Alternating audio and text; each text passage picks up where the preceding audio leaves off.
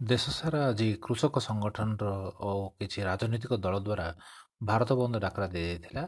କେନ୍ଦ୍ର ସରକାରଙ୍କ କୃଷକ ବିରୋଧୀ ନୀତିକୁ ପ୍ରତିବାଦ କରି କୋରାପୁଟ ଜିଲ୍ଲାରେ କଂଗ୍ରେସ ଦଳ ସମର୍ଥନ କରିଥିବା ଏହି ଆନ୍ଦୋଳନ ପଞ୍ଚାୟତ ସ୍ତରରୁ ଜିଲ୍ଲା ପର୍ଯ୍ୟନ୍ତ ସଫଳ ହୋଇଥିବା କହୁଥିବା ବେଳେ ବିଜେପି ଭିନ୍ନ ମତ ପ୍ରକାଶ କରିଛି।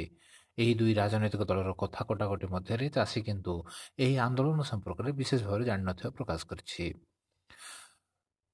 ରେଡ଼ିଓ କୋରାପୁଟ ଶୁଣୁଥିବା ଯୋଗୁଁ ଆପଣମାନଙ୍କୁ ପୁଣି ଥରେ ଧନ୍ୟବାଦ ଜଣାଉଛି। ନମସ୍କାର।